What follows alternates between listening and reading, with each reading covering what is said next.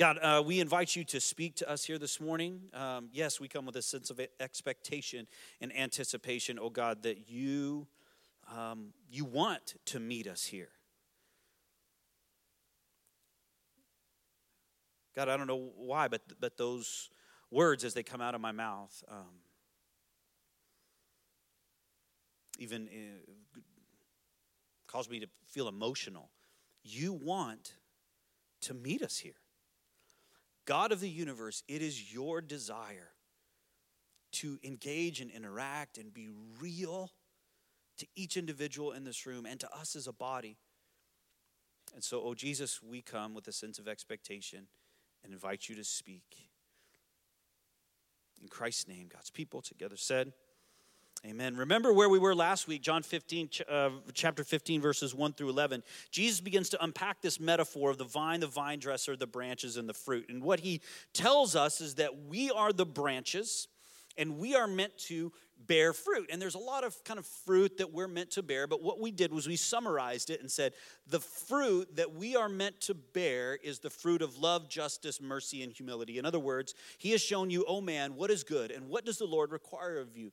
To do justice, to love mercy, and to walk humbly. That's the fruit that we're meant to bear as branches. And if we are disconnected from the vine, apart from him, Jesus says, you can do nothing. But if we are connected to the vine, we begin to bear fruit. And the vine dresser, that's God our Heavenly Father, begins to prune our life a little bit, lift us up, take things away, and encourage us to continue to bear more fruit that will last. And at the end of that, pericope is the $2 kind of theological word, but at the end of that section, that metaphor, at the end of that paragraph, Jesus makes this statement. He says, these things I've spoken to you that my joy may be in you and that your joy may be full. If you have a Bible on you, please write in it. If you have our Bible from the seat back in front of you, pretend you're writing in it, okay? Don't actually write in it. Put it back. But if it's your Bible, I want you to underline, highlight something, put an asterisk next to these words, joy. Joy.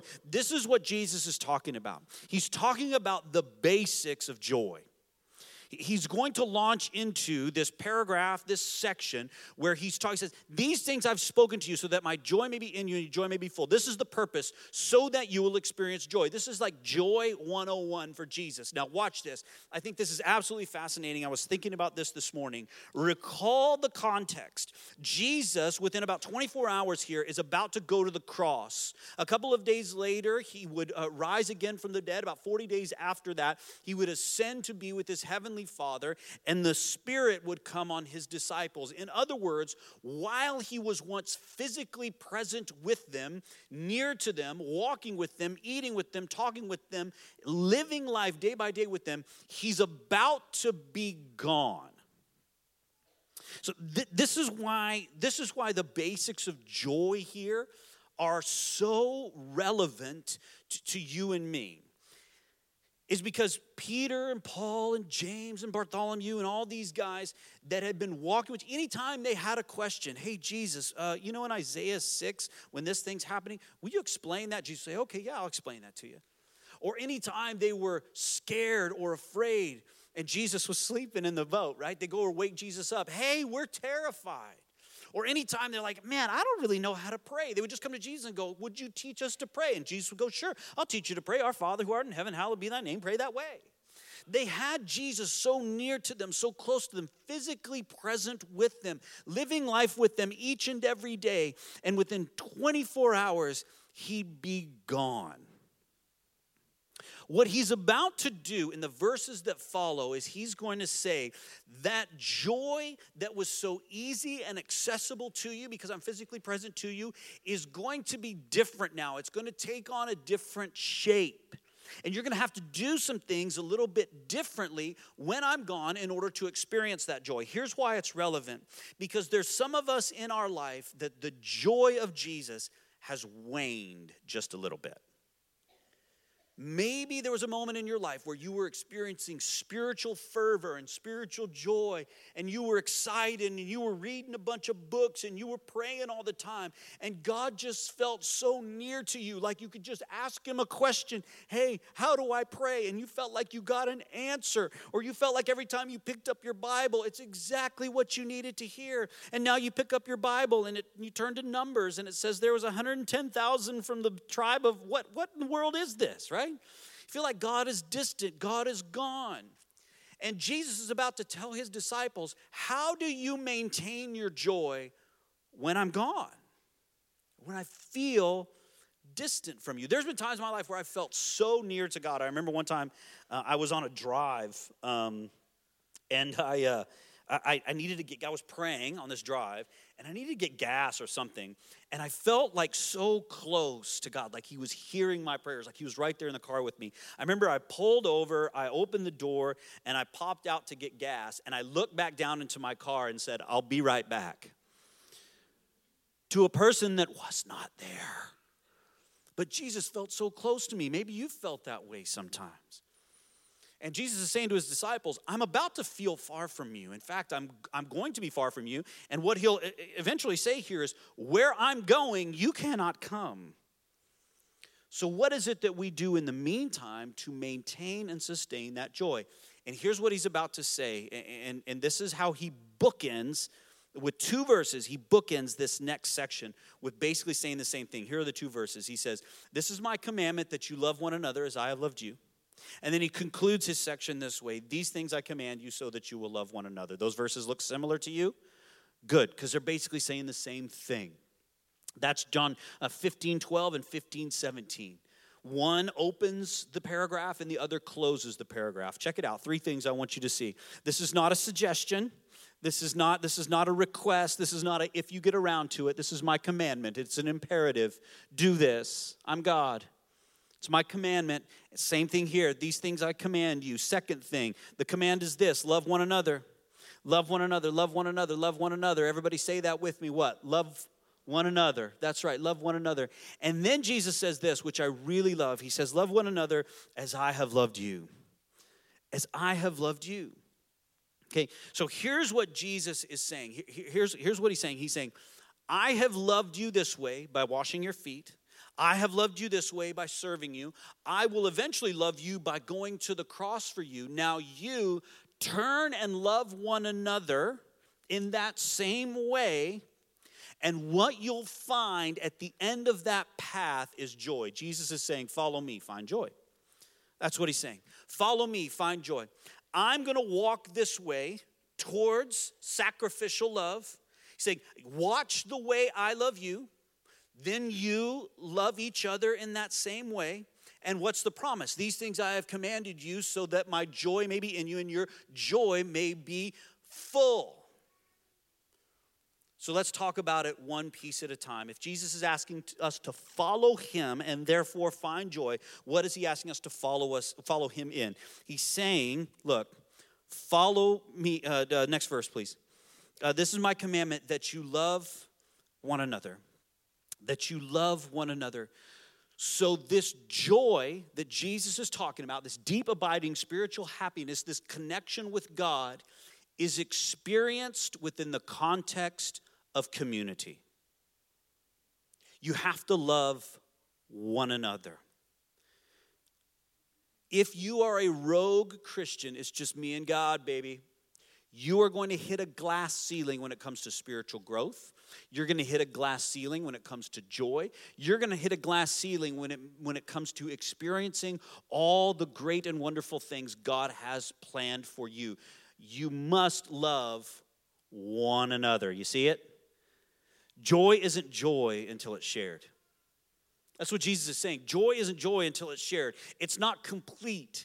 It's not comprehensive. It's not all-encompassing. You may experience a little bit of joy when it comes to you and God, and that's a good thing, but you have to take that next step and share it and love one another in order to experience the fullness of joy. You know this intuitively because all of the things in your life that you love most, you like sharing them with other people. Like food, right? Like you go to a new restaurant and you taste the thing and you're like, oh my gosh, this is the best congee I've ever had. In fact, the best congee I've ever had, this has absolutely nothing to do with my sermon this morning. I just want to tell you, the best congee I've ever had is one of our elders made it. He sang on the worship team this morning, way over here. His name is Virgil. He makes congee that I feel like it was stirred by the very hand of God. I mean, this stuff is so good. And you know what I want? I want for my daughter to taste that. Amy, I want for Amy to taste that. I'm like, oh my gosh, this is so good. See, because it brings me joy, and I want to share it with other people. Incidentally, the same thing happens with horrible food. Do you realize that, right? Like, taste it. Like, I think this milk is bad. Taste this. It's like, no, Amy, I don't want to taste that. I trust you. It's sour milk, right? Same thing happens. But we want to share joy. People don't go, you know what? Big game tonight, Super Bowl, if you're into football, all that stuff. We're not like running into our homes to watch that game by ourselves, are we? We're looking to get together with other people because it's fun, it's joy. And Jesus is saying joy is not complete until it's shared. Okay? So you have to be in a shared environment, a community environment, and once you're in that environment, love one another. And in order to love one another, guess what you have to have? An other. You do. You do. You can't do this by yourself. You have to have an other. And when I typed this up, actually, when I typed up my slides, it auto-corrected to an otter. So you don't have to have an otter. Okay, but seriously though, if you have an otter, I would love to come meet your otter. I love otters so much. They swim on their backs, eat like this. They're so good. Love them. But this is not an otter, okay? This is an other. So let's define that word other. It's up here on the screen. Other could be defined as one, a different or additional one. Two, don't write this down. It's going to be too much. Two, one that is psychologically differentiated from the self. Okay, three, that's my favorite one. Ready? One considered by members of a dominant group as alien, exotic, threatening, or inferior. And that's real. That's a real definition of the word other. Do you think there are people in the animals in the animal kingdom who would say that otters are alien, exotic, threatening, or inferior? That could define otter too. Isn't that weird? Interesting. That joke didn't land. So when Jesus comes along and he says, love one another, here's what he's not saying. Find people that are like you. Gender, ethnicity, sexual orientation, age, upbringing, faith background, and then love those people that are most like you. And I'll just be straight with you. Most of us get into the habit very, very quickly, unless we're extremely strategic and extremely systematic. We just hang out with people that are like us, don't we? Think about the people in your life that are most like you. Or the people in your life that you spend the most time with, hang out with the most, feel closest to. They are probably very, very similar to you. That's not bad. That's not wrong. I'm just saying that Jesus is commanding us to grow outside of that group and start to go, you know what? Who might be different than me? Someone who's older. Someone who comes from a different country, someone who has different values than me, and it's very difficult to maybe have a relationship with that person because of whatever reason. I need to figure out a way to engage with them, interact with them, and love them. Therefore, they have to be in my life. You cannot love someone from afar. It doesn't work that way. Because love is an action. It's not a feeling. I can feel love from afar, but I can't act lovingly from afar. I have to be up close. So in order to love one another, you have to have an other. And here's the great news. Next slide. Here's the great news. If you are married, you have someone in your life that is odd, different, weird. You do. It's your spouse. I'm serious, man. Think about how strange your spouse is. And you are the only person on the planet that knows how weird your spouse is, right? right? Like nobody else knows those weird things they do for bedtime routine, you know? Nobody else knows that what they say when they're talking in their sleep. You do. You're like, that is weird. Are you having a dream about otters? That is strange. What is happening? Nobody else knows all their little idiosyncrasies. Think about all those strange, different, otherly things about your spouse. On a scale of 1 to 10, 10 being the weirdest, how weird is your spouse? Say it out loud on 1 to 10. 1, 2, 3, go. Yeah, 15, right. Right. Shoot, man, I'm married to Amy. Like, I want to start a Twitter account. I do. It's stuff Amy says. And I just want to post all the strange stuff she says. She says some strange stuff. Lots of it's like offensive. Like, I can't even tell that story to our congregation. That's strange. That's weird. If you're not married, guess what? You live in Toronto. So there are lots of others, aren't there? 6, 8 million of them that are different than you. Praise God we have an opportunity to be around an other and love them really well. And Jesus says, okay, all right, so now you have an other in your life. And by the way, the implications of the gospel, the implications of this love one and other thing exist throughout the New Testament. That's why Paul comes along and says, in the gospel, there's neither Jew nor Gentile, no slave nor free, nor male nor female. Everybody's come under one roof, and those differences are united in Christ. So love those other people because we're united in Christ. And then we'll say, okay, all right, I get that. So how do I do that? So Jesus says, he says, greater love has no one than this, that someone lay down his life for his friends. This is how you do this. How you love another well. I love the fact that Jesus says, greater love has no one than this. In other words, what he's saying is, you can love people in some ways. There are ways that you can love people, but this is the best way.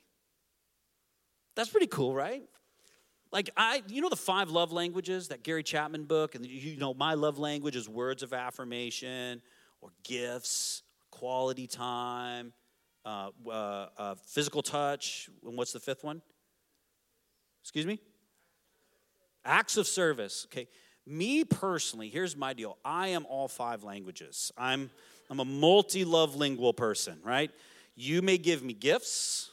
You may give words of affirmation, all those things.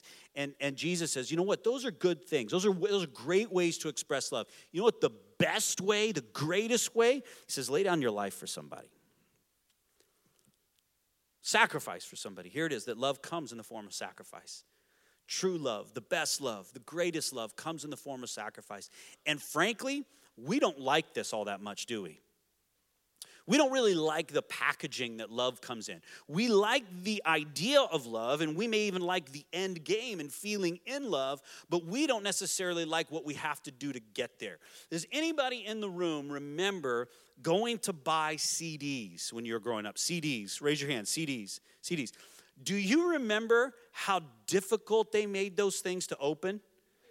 Do you remember that? Like, you get the cellophane off and there's no place to peel it anywhere, and it's like, did they vacuum seal this? Like, what has happened? Like, NASA has created this packaging, and you peel all that off, and what's underneath it? More packaging, like tape on top of that thing, and like, all I want to do is get to the CD. That's kind of how I feel about love. It's like, that's the end game. That's the thing I'm here for. That's what I want to experience in my life. But what I've got to endure is sacrifice, is effort, is work. And there's no way around it. And we ask ourselves, can we love another way? Is there another way to do this? And check this out. Jesus asked the exact same question, because just a few moments later, he would journey. Actually, he's on his journey right now to the Garden of Gethsemane.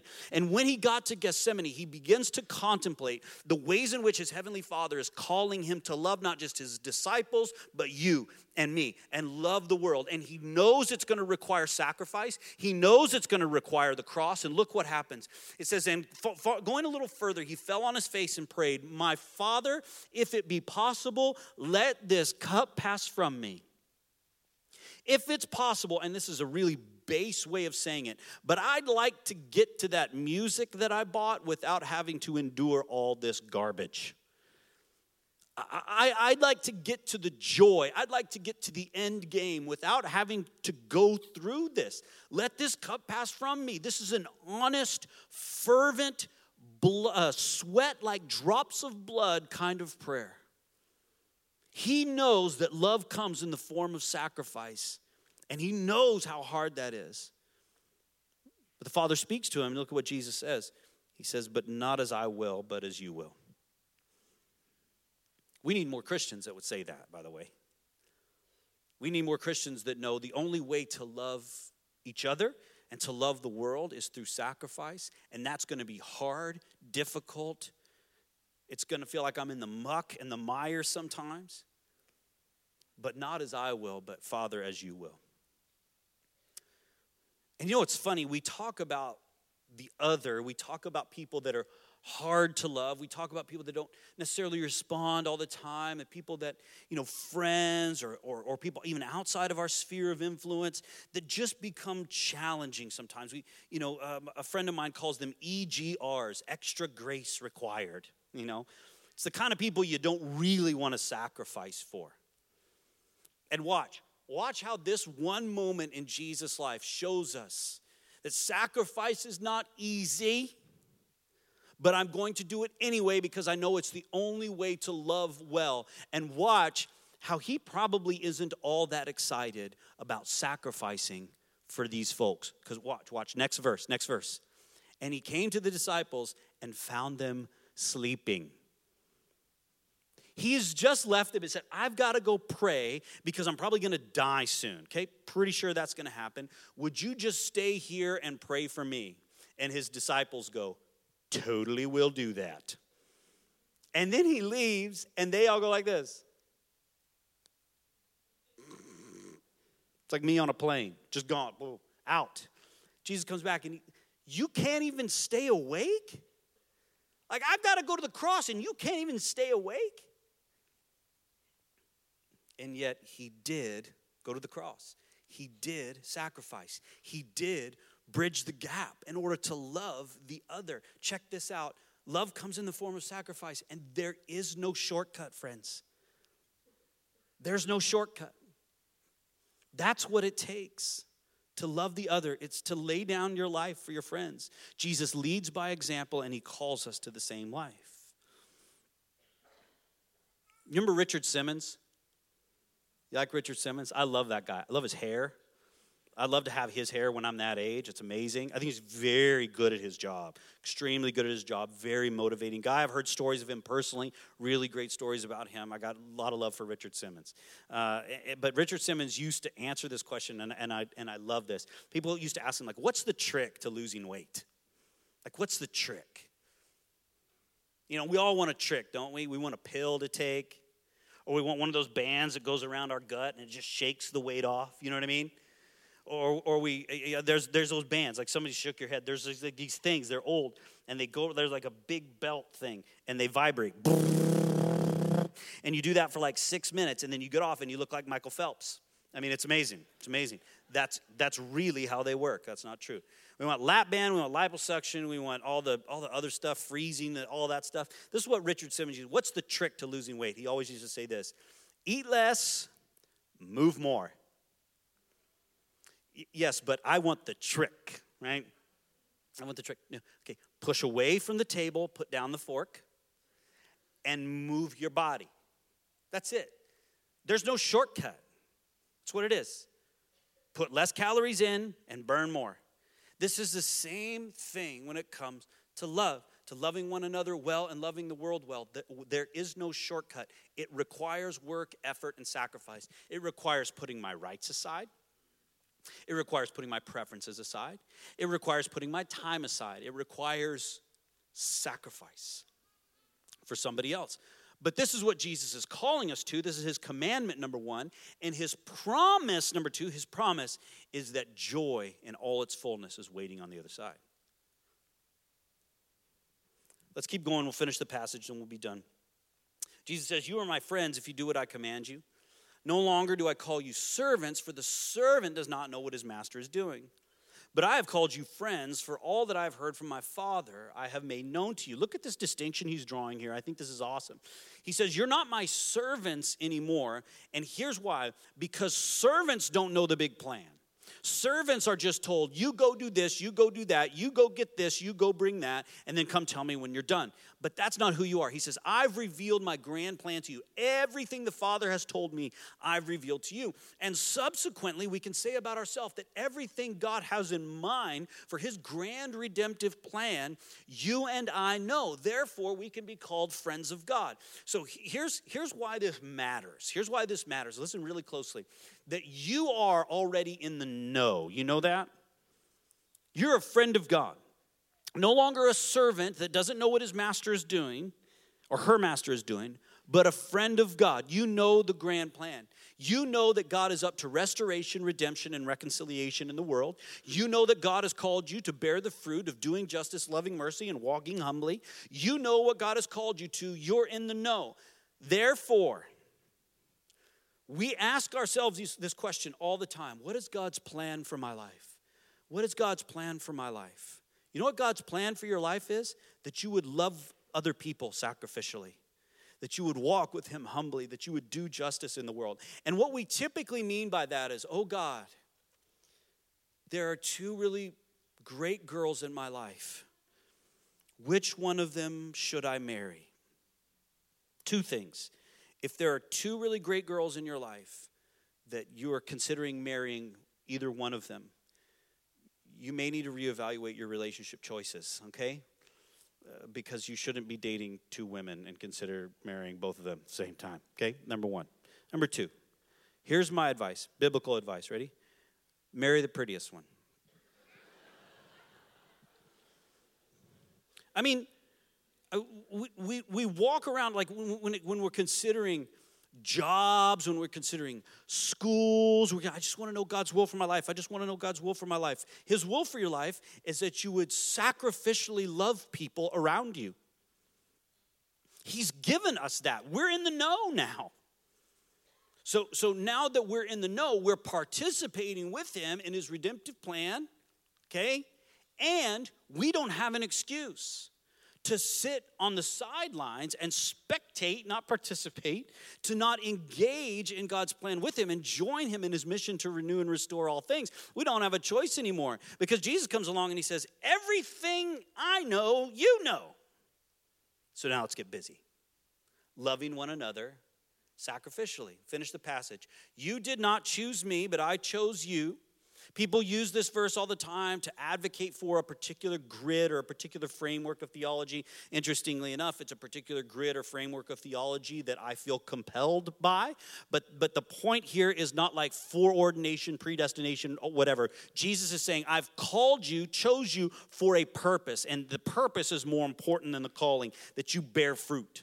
Fruit that should abide. That's why you're here. Is to bear the fruit of love, justice, and mercy in your life, so that whatever you ask the Father in my name, he may give to you. These things I command you, that you will love one another. There it is, one more time, that you will love one another. That's the commandment of John chapter 15, verse 12 through 17, that we would sacrificially love others and thus find joy in the process. I'll conclude with this because I started thinking this week, like for me and for us too, like what is it that prevents us from sacrificially loving other people? What is it? What are the hurdles that get in the way other than the fact that most of us are just really selfish, like just really self-motivating, self-protecting? And I'm not saying that like as a knock on you, like you're a bunch of selfish people. I would tell you I'm the same way. I've said this before. I'll say it again. Nobody loves me more than me. Like, I love me some me, boy. Me and Kanye. Kanye loves him some Kanye. I love me some me. Like, so other than that, what is it that kind of gets in the way? What are the excuses that we use? What are the hurdles that get in the way of sacrificially loving each other and others in our life? And check this out, thus robbing us of the joy that Jesus is promising comes at the end of that. What gets in the way? Let's see if we can remove a couple of them together, okay? One thing that gets in the way is FOMO. FOMO. You know what FOMO is? It's fear of missing out. What that means is if I make a commitment that I will be at, your house on Saturday morning at 8 a.m. to help you move, sacrificially loving somebody, what if something better comes up and I miss out on it? If I make a commitment, I'm going to come pick you up at the airport, sacrificially loving somebody. Picking somebody up at the airport, by the way, that's like the most sacrificially loving thing ever. Isn't that not the worst? People are like, can you come pick me up at the airport? Like I plan to wash my hair that day. I don't, just looking for any excuse whatsoever. And we don't want to serve in Bayview Kids. We don't want to help with communion prep. And we don't want to, because I might miss out on something. I'll just tell you two things. One, you are not that cool that there's other stuff going on in your life that you might miss out on.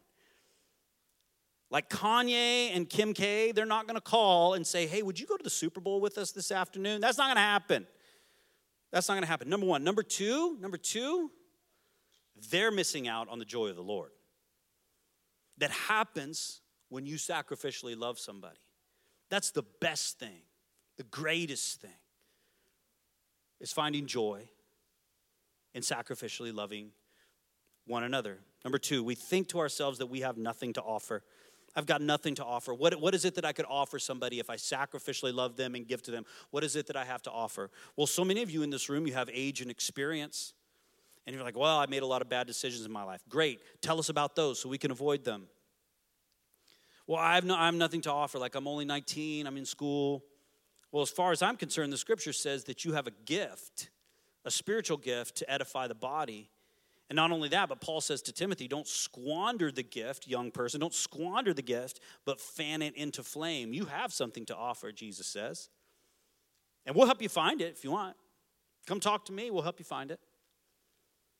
My life is too busy. I'm in school. I'm in university. Things are busy. When I get married, I'll love sacrificially. My finances are pretty tight right now. I've got tuition and all that stuff. And, I'm pretty packed. I don't have a lot of margin. You're right.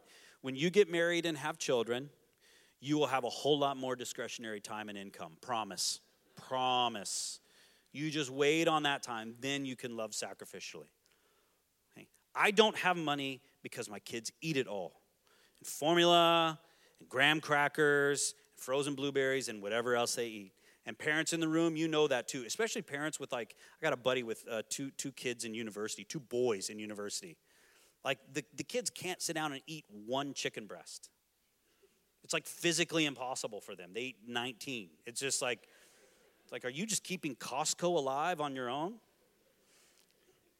We say this to ourselves, I'm too busy. I don't have enough. I don't have enough money. I don't have enough time. That's not true. Number one. Number two, that's why we say sacrifice. Because you have to give something up. One of my friends is an elder, he's a brilliant guy. He said this to me one time. In order to start doing new stuff, you have to stop doing old stuff. Wow, that's profound. That's really good. Let me say that again. In order to start doing new stuff, you got to stop doing old stuff. If you're too busy, you're too pressed, you don't have margin, you're going to have to quit some things in order to do the best thing, and that's to love sacrificially. Sometimes we get analysis paralysis. I don't know about you, but I do. Got so many different ways in our life, so many different people that might need something from us we could sacrificially love. Pick one person and do for one person what you'd like to do for everybody. Keep going. People say, I tried that once. I tried sacrificial loving. I got burned.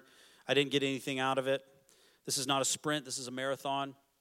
It's something we do over a long period of time so that our entire life reflects the character and priorities of Jesus. As one author said, it's a long obedience in the same direction. It's not a one-time thing.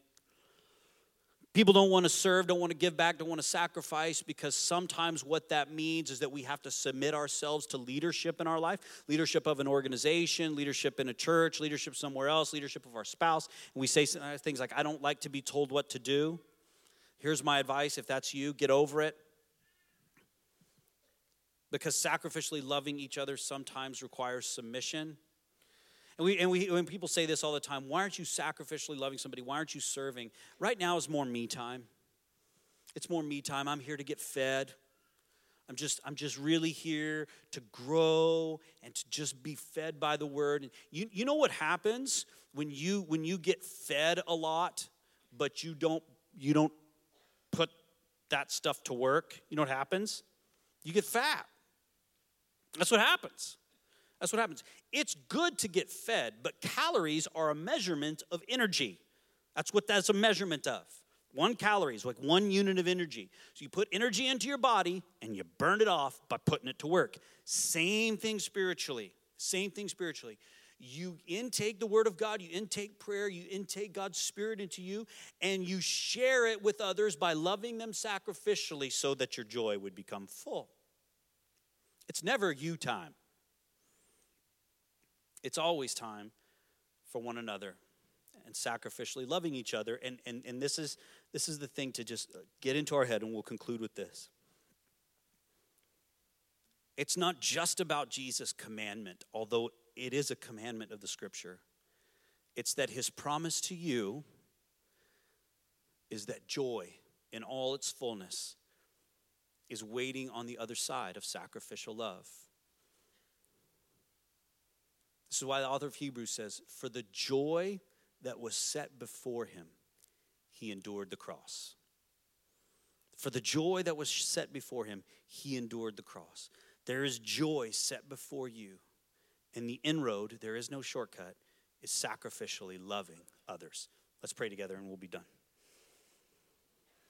God, thank you for the opportunity to worship you today, to hear from you today. We pray, God, that you would mold us and make us into people who are actively, sacrificially serving one another and serving people in our lives.